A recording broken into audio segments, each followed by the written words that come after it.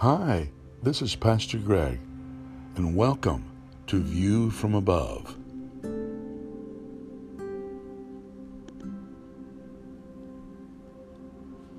Second Chronicles 20, verse number 12 says, "We have no might against this great company, neither know we what to do, but our eyes are upon thee."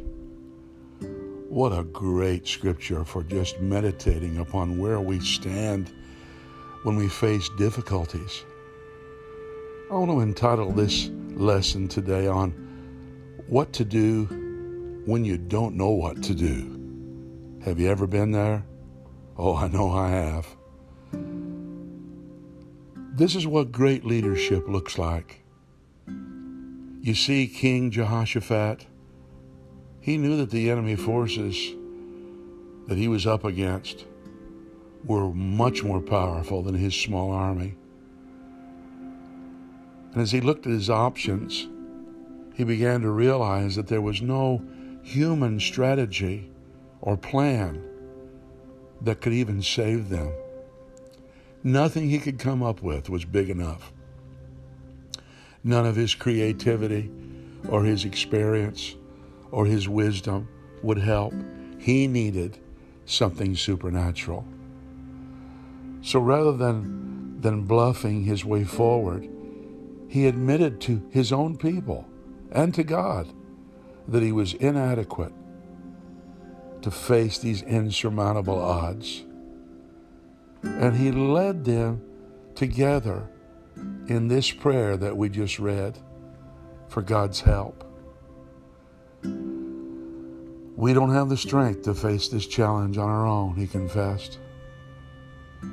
Have you come to the point in your life, in your struggle, not where you give up, but where you give up trying to solve and fix and overcome in your own strength or by your own willpower? Neither know we what to do, Jehoshaphat said. Have you reached the end of your ability to be a problem solver?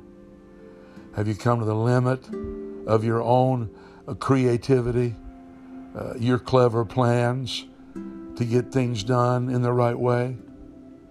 Have you reached a place in your life where there really is no light that's left at the end of that tunnel that you're facing?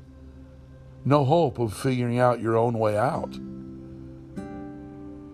Good, because this is the perfect place to say to God, Lord, my eyes are on you. My eyes are on you now. What do you want me to do? Where do you want me to be? Where should I lead my family, my children? Where should I go? What direction in my job, in my church? You see, friends, it's when we reach the end of our own abilities and put all of our trust in God's wisdom that we began to discover His strength and His power to help, to guide, to save, to lead us, to help us. I've learned in my life that there is strength in looking to the Lord. The scripture admonishes us to look to Jesus, the author and finisher of our faith, to consider Him who endured the cross, despising the shame. He looked ahead, the race that was before Him. He set His feet to running, and He would not give up until His course was finished. That sounds like the Apostle Paul, doesn't it? He said, I have kept my faith. I've finished the course. I've run the race. Therefore, there is a crown awaiting for me, a crown of righteousness, and not only for me, but for all those that finish as well. Isn't it encouraging to know that we have up in the stands of the arenas of our life a God that is rooting us on, that's encouraging us, a captain that is saying, you can make it, for your strength is made perfect in weakness. My strength in you is going to make all the difference in the world. He specializes in taking weak things and making them strong. He specializes in taking poor things and making them rich. He specializes in taking depressed people and making them joyful and full of glory. Won't you trust him today? That's what you do when you don't know what to do.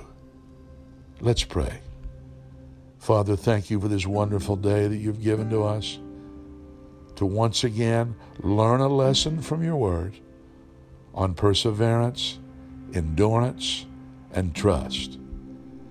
And may those around us, Lord, look to our example when we look to you in times of indecision, in times when we don't know what else to do, in times that we're squeezed so hard that the only thing possible for us to do is to trust completely in you.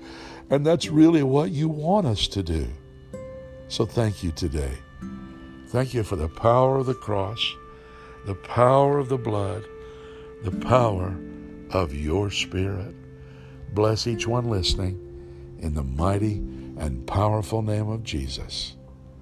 Amen. I hope you have a wonderful day today with friends, family, fellow employees, members of the church that you might have lunch with or fellowship with.